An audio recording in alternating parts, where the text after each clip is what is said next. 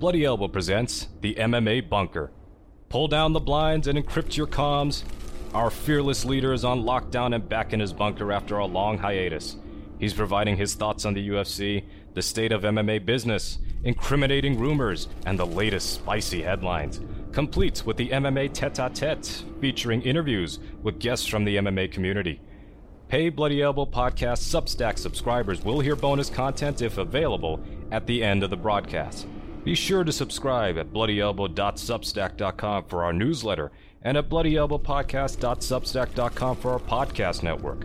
Follow us on Twitter at Bloody Elbow, Facebook at facebook.com/bloodyelbowblog, and as always on bloodyelbow.com. Thanks for listening.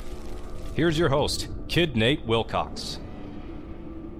Hola, MMA connoisseurs. This is Kid Nate Wilcox bringing you back once again to the MMA Tete-a-Tete, and this time we've got a very special guest. This man is actually the very first person I emailed when I started Bloody Elbow. This is Zach Arnold of Fight Opinion. Zach, welcome to the show. Well, did you get bad advice from me? Well, what I was hoping you would do is take over Bloody Elbow, and you refused, so it was a good decision on your part, but not what I wanted. Oh, you're doing a good job. Keep up the good work. I mean, in this environment, it's so weird because I recently tried to connect with a lot of friends, and I've noticed a lot of people have left the space. So it's, I feel like we're the last one standing on this front. Indeed, and tell people who aren't familiar with Fight Opinion about Fight Opinion, because you've been on hiatus for yourself for quite a while. I had initially been a translator and a writer in the 90s. We started the website in the early 2000s, covering a lot of what was happening in the hardcore fight between Pride and UFC. We covered the entire downfall, and then we covered the aftermath and everything that happened and all the different challenges to UFC, from Strikeforce to Bellator. And at some point, things got so crazy with Endeavor buying out UFC, and it's been a completely different world. And a lot of the contacts I had during that time period, they got out of the business, or they moved on, or things happened. And so I took a break to take care of personal matters. And then now I resurfaced, and I realized the media space is completely a ghost town, and it's shocking to me. And just wait until Google replaces search results with AI-generated argle-bargle that they're threatening to do. So we'll see. And when you say downfall, I want to clarify for people who weren't following, he's talking about the downfall of Pride, which was in the late 90s and early 2000s by far the biggest mixed martial arts promotion on earth, way bigger than UFC, much bigger purses, much bigger audiences. And, you know, it fell apart. Yakuza connections were alleged that ultimately caused Pride to lose its network TV deals. And then ultimately Zuffa, the parent company of the UFC at the time, purchased Pride. And that's why Pride's entire library is part of the UFC's streaming library. But let's talk about current events. Now, the big thing that's happened in the combat sports business this year is Endeavor's purchase of the World Wrestling. I don't even know what the E stands for. World WWE. What's the E stand for? Entertainment. World Wrestling Entertainment. And they bought it from Vince McMahon. Now, was this a cash purchase? Did they roll up $16 billion in cash to Vince's house and put it in his bank vault, or how was this done?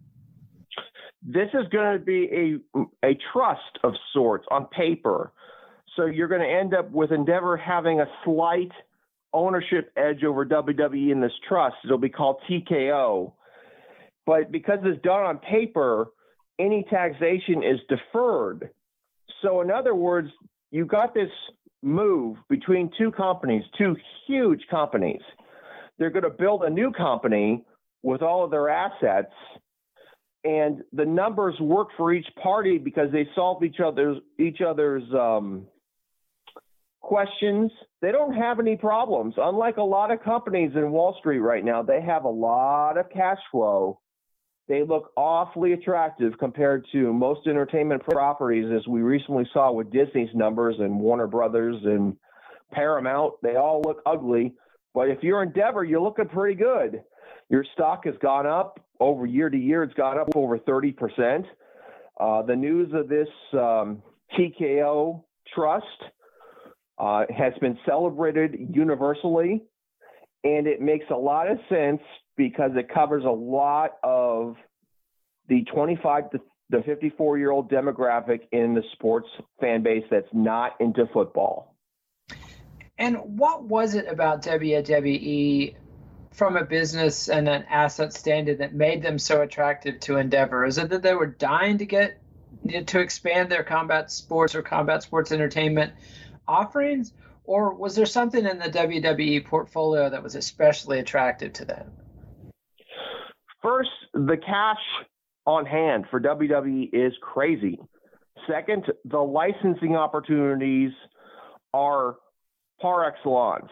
The WWE is the greatest generator for licensing and merchandising that you could possibly imagine. So you have Endeavor working with Fanatics to work with WWE. And the third thing is all of these parties, whether it's Ari Emanuel, Vince McMahon, Dana White, they've known each other for decades. They may not be in cocktail parties every weekend, but they talk all the time. They've done business repeatedly. They know each other. And this was an opportunity for Vince to go out high, keep his job until he's dead, and then not pay any tax. So he gets to go on his terms saying, I went out with a $9 billion paper evaluation. I don't pay any tax on it, and I kept my job. I mean, that is the perfect gig, because if he had sold to the Saudis or he sold to someone else, you're talking about a cash transaction, you're talking a heavy tax transaction, and realistically, no one else in the space would be viewed as superior to Endeavor in terms of being owned. And why? Let's two questions. Before Endeavor made this purchase, what was their cash situation, and were they carrying a heavy debt load? Was this something they needed to do to get to their current very pretty balance sheets? In this market where debt refinancing is very difficult because of higher interest rates and also a credit crunch, getting credit now at a bank or a financial institution is very tough. And if you're going to get venture capital for any sort of project, you're paying much more on favorable terms. By doing this deal with WWE on paper, you get their cash access, and it makes any sort of debt ratios you have much smaller. And you look much more attractive because all of the free cash flow that's coming in from UFC, from WWE, it is crazy. I hate to bring it up, but if you look recently at Disney's numbers that just came out, these companies are trying to stay flat and consider that a win. UFC and WWE are breaking record numbers. These numbers that are coming in for them on licensing and on pay-per-view, they are so attractive. So the idea of taking the best of WWE's assets and the best of UFC's assets and putting them on paper and saying we are one entity, it just makes complete and total sense. Plus, again, I remind you, they pay no tax. And that always matters. And yet, just about, 18 months ago now, Vince McMahon had seemingly been put out to pasture by his own daughter and son-in-law because of a litany of allegations, primarily that he had made payoffs to people who were allegedly victims of sexual misbehavior at his hands. What changed, or why does Endeavor care less about that than Vince McMahon's own family did? Primarily because if you're in Hollywood, you've seen it once, you've seen it 1,000 times, and you have experience in handling it for better and for worse. Simple enough answer. And is this tied to the lack of consequences for Dana White when he was caught on video slapping his wife? I would not go as far as to make that connection. I will say that probably during behind the scenes negotiation with WWE, it was a uncomfortable situation that it arose. And I think for their perspective, they had to make sure that if they didn't handle it right, that the whole thing could fall apart. So just plow through and keep your head down and make the deal. I see. And this entity, TKO, is just WWE and UFC. Endeavor has tons of other assets. Why those two, and why are they being separated from the rest of the company, and how will that work? Will Endeavor be the owners of both, or just a partial shareholder of this new TKO, or how does it work? To access the bonus content of this show, you must be a paid subscriber. To do that, go to bloodyelbowpodcast.substack.com and subscribe today.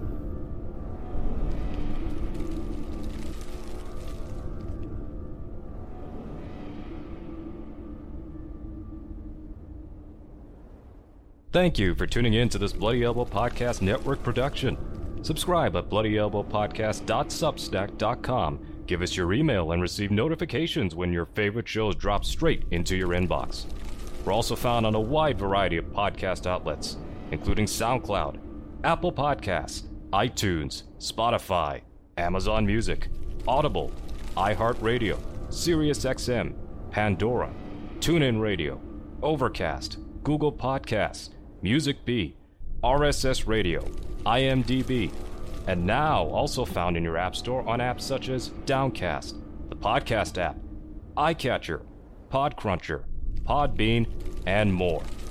Just search for Bloody Elbow Podcast and you will get brand new shows throughout the week, including the Care Don't Care podcast, the Level Change podcast, the Hey Not the Face podcast, the MMA Vivisection main card and prelims UFC preview shows, the 6th Round Post-Fight Show, Crooklyn's Corner, the 6th Round Retro, the Show Money Podcast, the MMA Depressed Us, exclusive fighter interviews, and the return of the MMA Bunker.